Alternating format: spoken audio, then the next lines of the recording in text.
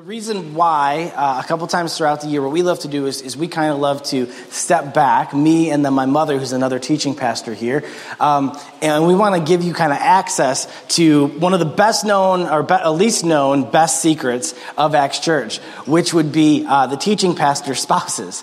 They're actually incredibly spiritually grounded people that preach to us on a daily basis. That my wife Amy is always giving me input in regards to my faith, and of course John is always doing that to Deb. But then the really cool part, of course, is John is then my father. So it's kind of an interesting intermixed thing.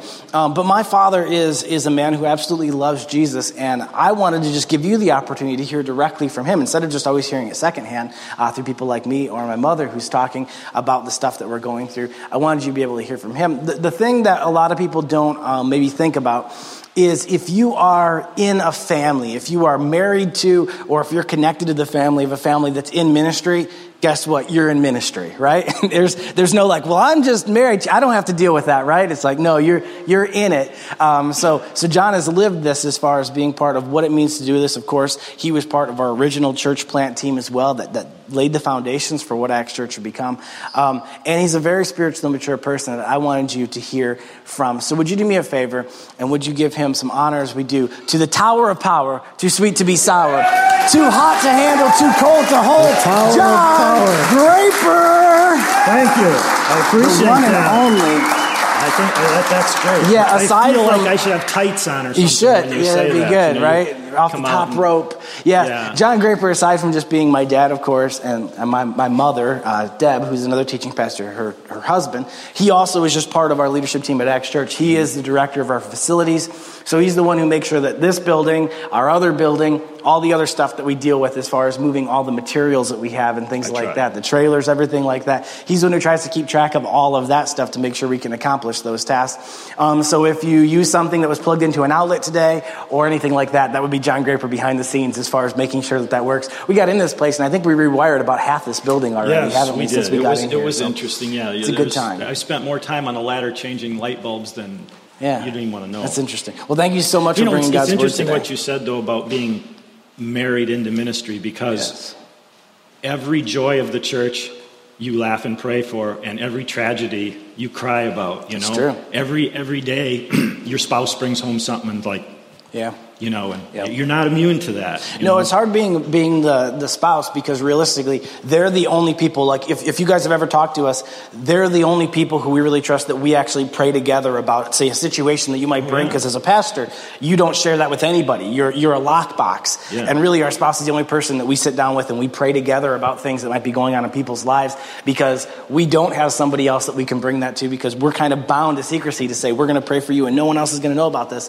So our spouse is really that one person we sit down with and we can pray through. Well, a lot of times it's still secret too. Yes. A lot of times Deb will be like, you know, you need to pray with me about a person who I can't share with you that's having a problem that I can't tell you about. Indeed. And that's an interesting life to live. You're right. Being pastor's wife, as I call it. You know?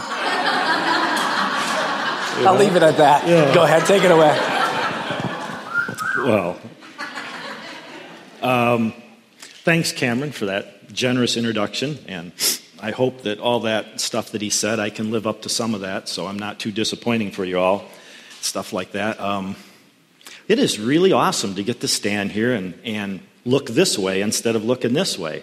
When I was planning this, I was wondering how intimidating this might be, you know, going from teaching in Acts Kids to teaching in the big church, but I guess this isn't so bad. You guys will probably cut me some slack if I start stuttering or something like that, right? What is intimidating, though, is following 4 weeks of Craig Rochelle's teaching. Yeah, that's no fun. Thanks for that scheduling, Cameron. You know, I was thinking about, speaking and thinking about what makes Craig Rochelle so great, or the other guys like Andy Stanley, Stephen Furtick, you know, these guys that are so awesome to listen to, and you know, they have such great content. It seems like they're funny when they need to be funny, and they're serious when they need to be serious. And you always take something home from their messages, you know, you can apply. I really think they are the Billy Grahams of today, you know. Well, in lieu of one of those great speakers, Cameron's asked me to teach today. And not having any of the same skill set that they do, what I like to do is use what God's done in my life to teach other people about God. I like to convey God's truths through stories. So today is going to be story time with John. So one of the perks of getting to be up here instead of down there is, the guy with the microphone has control of the Wayback Machine. So I'm going to turn the knob way back to 5 years old. Can anybody remember actually being 5? Okay, how about, can anybody remember their first bicycle? What about, here's a tougher one. Can you remember the color of your first bike? See, I can picture mine. Mine was green with chrome fenders. Last hard way back question. Can anybody remember the first time they rode their first bicycle? So I can. I remember the night that my dad decided that those wussy training wheels were coming off. And I can remember being out in the street in front of the house under the street light, and I was pedaling, and he was running, hanging onto the seat, trying to keep me from getting killed, And I remember pedaling up the street and down the street and up the street and down. I don't know how many times we went back and forth, But what I remember was pedaling and noticing that I couldn't hear his footsteps. And I turned and looked back, and he was way back under the street light. He had just let go and trusted me to ride down the street by myself, which when you're 5, that's a big deal, being trusted to ride down the street. It just sticks with me to this day, being trusted like that. And then I remember later that same feeling of trust when I had got my learner's permit. And I remember one night we were all going to go to town, and he just handed me the keys to the car and said, "You're driving tonight." And I remember how great it was to get to drive the family car. 73 Country Squire station wagon, the full goober machine with the wood grain down the side, But what stuck in my mind even more was being trusted to drive the family car. And so that's what I wanted to talk to you all about today is trust. But probably not the usual lesson that you expect about trust. I think normally when people have conversations about trust, if you're teaching your kids or whatever, one of the things you always say is, trust is not given, trust is earned. Or if you want to be trusted, you have to learn to trust. Or one of my favorites is, if someone cannot trust, they probably cannot be trusted. But what I want to talk about is somewhat contrary to those truths. What I want to talk about is God's unearned trust. I want to share some real-world examples of unearned trust that I've experienced. And I'm hoping we can all learn a little more about God and how we might react when trust is offered to us. So first, I thought we should look at some examples from the Bible of unearned trust, so we're all on the same page and you get what I'm talking about. I think probably the biggest, best known example of unearned trust would be Moses. Next to what Jesus did, God trusted Moses with perhaps the best known event in all of biblical history, and that is to go before Pharaoh, demand that he let God's people go, and then lead them out of captivity and to the promised land. There's probably not a lot of people in the free world that haven't heard the story of Moses, or at least know Moses' name. So, who was Moses to be trusted with this monumental event? Well, Moses was a murderer with a speech impediment. It says in the Bible, you probably have all read the story, that Moses was out for a walkabout and he came across an Egyptian beating a slave. And the Bible says after looking all around to make sure nobody was looking, Moses killed him and buried his body in the sand. That's murder. We can't cut him any slack. That's murder. And then to escape getting in trouble over that, Moses fled out into the wilderness. And while he was in the wilderness, God came to him, appeared to him as a burning bush. And part of the conversation that he had is in Exodus 3:10 and 11. And it says, "Now go, for I am sending you to Pharaoh. You must lead my people Israel out of Egypt." But Moses protested to God, "Who am I to appear before Pharaoh? Who am I to lead the people of Israel out of Egypt?" So Moses starts making all these excuses about who am I to do this? And then he starts talking about how his words get jumbled up and he can't talk clearly and on about this. And when I read this, or when I read it, I think, well, why a Moses in the first place? Why not a Job? Have you all ever read the book of Job? It says in Job 1:8, "Then the Lord asked Satan, 'Have you noticed my servant Job? He is the finest man in all the earth. He is blameless, a man of complete integrity. He fears God and stays away from evil.'" So that seems puzzling to me. Why would you pick a Moses, someone obviously flawed, compared to a Job? And then God did it again with Paul. God trusted Paul to take the good news of Jesus to the rest of the world. Most of the apostles were primarily focused on ministering to the Jewish community, but God trusted Paul to go to the Gentiles. And then even more, God inspired Paul to write about half of the New Testament. All over the world this week, there's probably pastors writing messages based on Paul's writings, which means millions of people will be hearing those messages. And so we think, well, who was Paul to have all this trust? Well, Paul was Saul, and Saul hated Christians. Saul spent his days persecuting Christians, sometimes violently. It says in the Bible that when the men were stoning Stephen to death, Saul held their coats. So he's at least accessory to murder, right? And then later, on the road to Damascus, God came and blinded Saul and asked him, why are you persecuting me?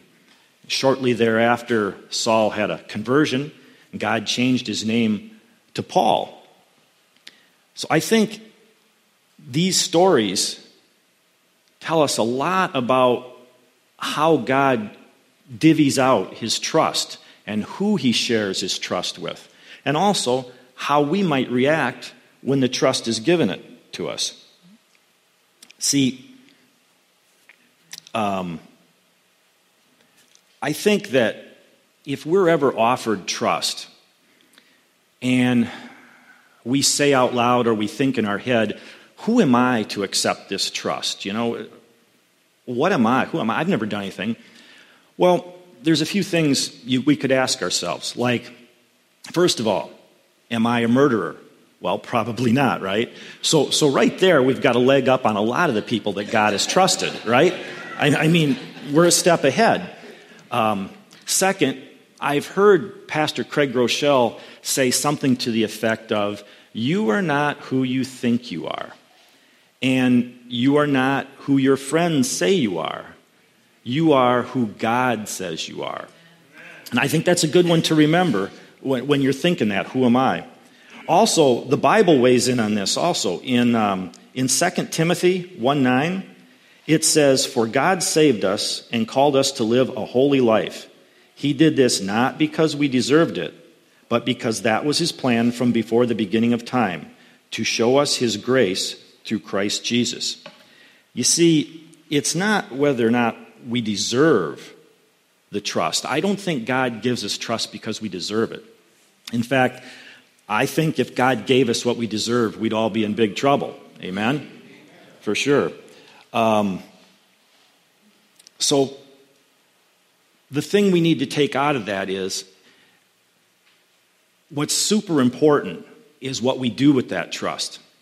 See, I believe that God has, or God currently is, or God will trust all of us with something. Now, at the time, we may not recognize it, that it's God trusting us with it, but hopefully after today, you'll be able to pick that out. But again, the main thing is what do we do with the trust when God offers us? So this one time, when I was a teenager, I was cruising around in my car, and so I'm driving down the street at night, and I come across this scruffy guy walking down the road. And up ahead a ways, there's this blonde chick. So I drive past this scruffy guy, and when I get up to the blonde, she flags me down. So I stop, when I roll down my window and I turn and I give her my coolest, how you doing, trying to be Rico Suave, Anyhow, she tells me that this guy is drunk and he's been following her around and won't leave her alone. And so she wanted to know if I'd give her a ride home. So, I'm thinking about what my parents told me, you're not supposed to give people rides. And I'm thinking, like, if I get mixed up in this, am I going to have 4 flat tires tomorrow morning when I come out of the house? You got all those things go through your mind. But I thought, okay, I'll be a nice guy. It seems like the right thing to do. So I give her a ride home. And 38 years later, we have 2 kids and 3 grandkids. So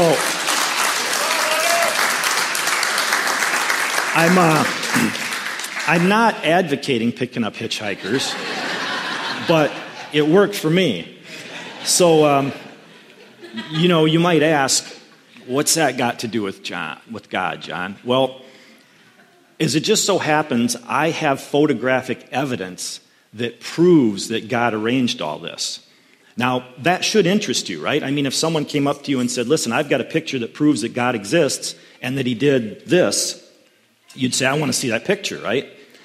Well, I happen to have a couple grainy old pictures that were taken in this era of my life that prove beyond a shadow of a doubt that God exists.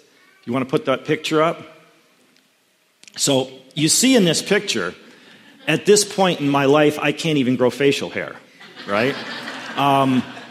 It's no secret that girls are not standing in line to go for a ride in my car at all. I feel that if ever there was a match made in heaven, it's right there. Because on earth, those 2 people would never be together, No, there's no way. But you see, seriously, when she asked me for a ride, what she was really saying was, I'm trusting you to get me home safe. I'm trusting that I won't be a face on a poster somewhere, So what's so important is what you do with that trust. Accepting that trust that night forever changed my life for the better. So last night, I asked Deb what was the most important thing that she ever trusted me with, and she said our kids. Now, you've had a night to sleep on that. Do you want to keep that answer, or do you want to trade it in for a new one? My heart, which is my children. Your heart, which is your children. Oh, okay. So, because I thought maybe her heart was the biggest thing, but your heart is your children. That's a good answer. I like that. Yeah, I like that. That's good. One more thing. Can you guys put that picture back up again? I got to get a little disclaimer here. Obviously, this is the era of feathered back disco hair and tube tops. My wife wanted to make sure that everybody knew that she wasn't walking around topless for this picture. That wasn't. And also, I have to be honest and do full disclosure here. If you look at what I look like and you look at what she looks like, the odds that I wasn't going to give her a ride that night, they're pretty small. In all reality. And this isn't by no means the only time that God offered me trust for my betterment. Later in life, I found God, or God found me, and I started attending a church. And I got to know the pastor, got to know the elders of the church, and at some point, the pastor asked me if I wanted to be a greeter. He said, "You'd be a good greeter, John. Why don't you join the greeting team?" And so right away I start in with the Moses excuses. Who am I to represent this church? Who am I to represent God? I don't know anything about the Bible or Christianity yet, And I mean, I had Moses down. I can't remember names. I'd be a horrible greeter. So I turned him down. No, I don't want to be a greeter. And then at some point down the road, one of the elders asked me if I wanted to be a counter. And I said, okay, I'm pretty good at math. I could count. So every week after church, a group of us stayed, and we opened all the giving envelopes, and counted all the money, made out a deposit, and then, you had to write in a journal who gave what so they could get giving credit at the end of the year. And I was quite honored that they would trust me with this. Not trust me with the money, because stealing from a church is probably, a go-to-hell instantly ticket, It's trusting you with being discreet, because people don't like other people to know what they give. So you had to be very discreet. So I was pretty honored with this, and I thought, if I'm going to be a counter, I'm going to be a great counter. I'm going to show up every week. I'm not going to make any mistakes, I'm not going to do my best. But as always, no matter how hard I put into something, God always gave me more out. This counting gig became a small group for John. Every week I was locked in this room with these older, more mature Christians. And I learned so much about just, fellowship, friendship, and what it is to be a mature Christian, how mature Christians think and what they say and why they say, and the whole thing. It so fast-forwarded my faith. I tried to put so much into it, and again, I got so much more out of it. Down the road a piece, they asked me to be a greeter again. And so I had matured some by then, and so I said, okay, I'll be a greeter.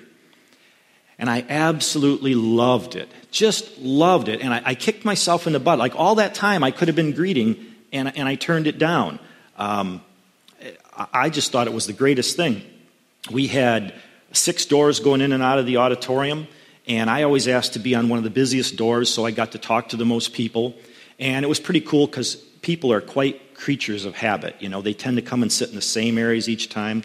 So I got to know the people in my section. You'd talk to them. Sometimes they'd even ask you to pray for them. It was really cool.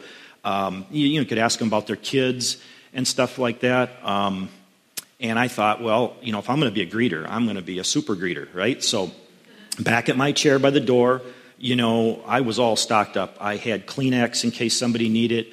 I had cough drops in case they developed a cough during the service. I had gum. I was a regular hotel concierge there. I was set, And I remember one day this woman come up and she wanted to know if I would hold her new baby while she powdered her nose. And I was so honored by that. And I know it's easy to think, well, so what? You got to hold a baby. Everybody holds a baby. But in my mind, when someone trusts you with the most important thing in their whole world, that's quite an honor. And I learned so much about the satisfaction of serving and the joy of serving. Again, I tried to put as much as I could into being a greeter, and God gave me so much more back out. It's kind of crazy. Now, I know that most of this stuff that I've talked about has been church-related, but that by no means is like the limits of God. You have to understand that God is alive and He's active in your relationships. God is there in your marriage. He is definitely there at your workplace. So you never really know where God's going to offer you trust. We just have to be mature enough to accept that trust when it's offered to us. I wanted to give you a real-world application, kind of a Trust 101 example. So we bring this down to the grassroots level so you get what I'm talking about. So let's say, for instance, you're attending a small group, and our small group director, Amy, comes to you and says, I've attended your group, and you are the key to that group. You're why that group is so successful. I think that you should lead your own group instead of just attending one. So before you start making up a bunch of Moses excuses as to why you shouldn't, you might want to consider trusting that trust that's offered to you. So now we kind of come to the moral of all these stories. God gives us unearned trust. With that trust comes additional responsibility. But responsibility almost always makes us a better person. I think that probably one of the most brilliant speakers on the lecture circuit today is Dr. Jordan Peterson. He is so brilliant, so relevant. If you haven't had the opportunity to listen to any of his lectures or see any of his interviews, I highly recommend it. The guy is just awesome. But anyhow, one of the things that he tells young men when he's lecturing at universities is, if you want to make the world a better place, if you want to make your world a better place, then pick up the heaviest thing you can bear and carry it. I just think that's great. Now, that's going to vary from person to person. The heaviest thing that one person might be able to bear might be mowing lawns part-time. And for another person, the heaviest thing they might be able to bear might be having a child or adopting a child. But, the thing we have to remember is whoever we are, wherever we're at, our lives are always going to be better with the added responsibility of God's trust. Now, thank you.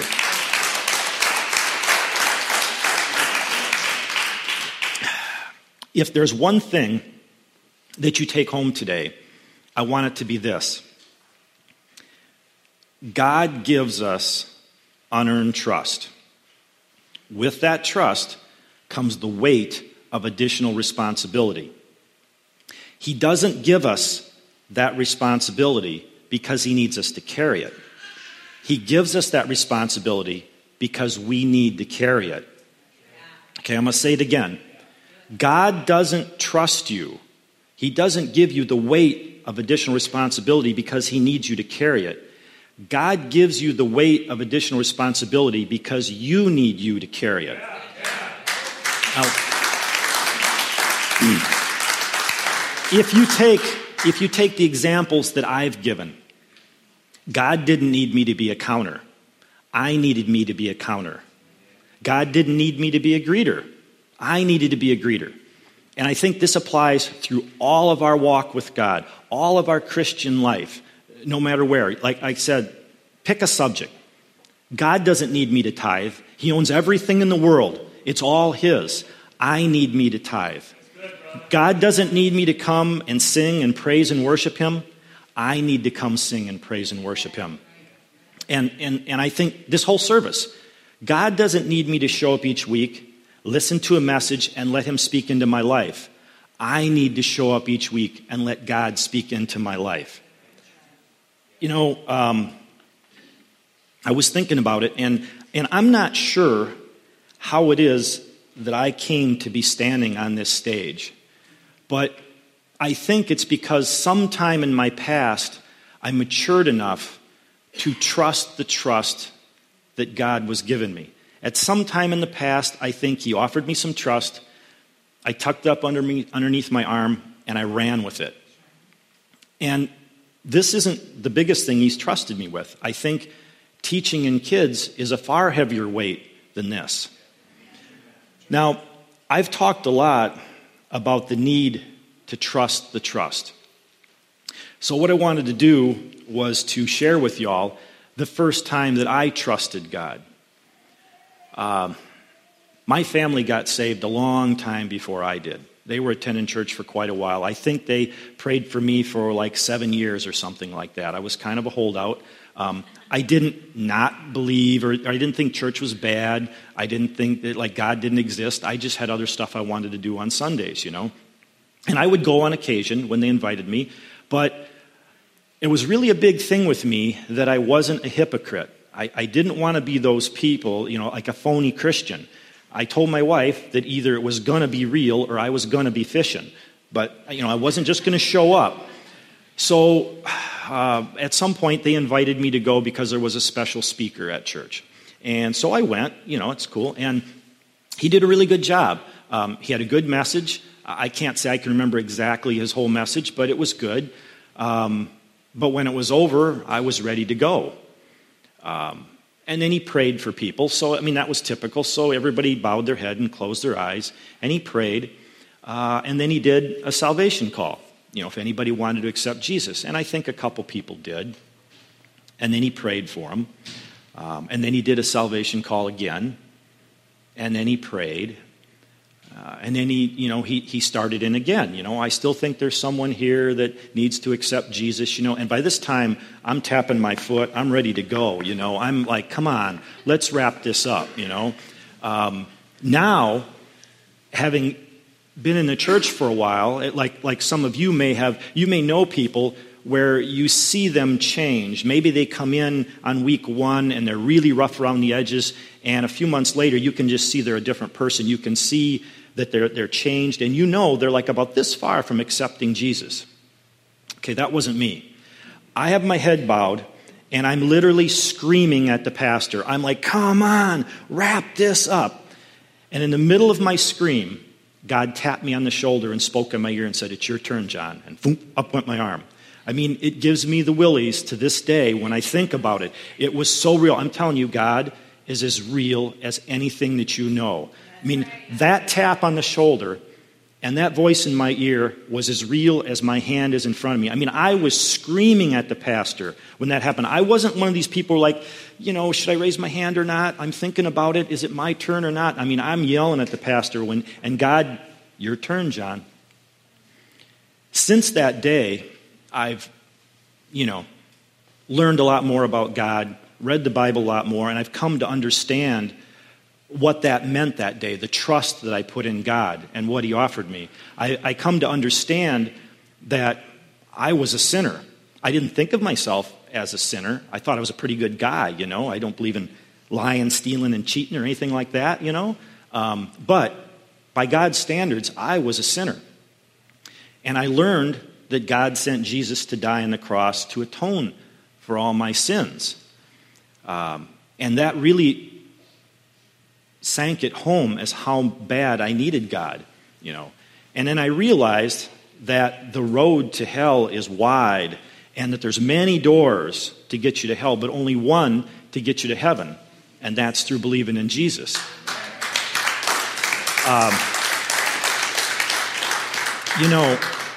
This whole message is about trust. And remember that, faith in God isn't believing in God, it's trusting in God.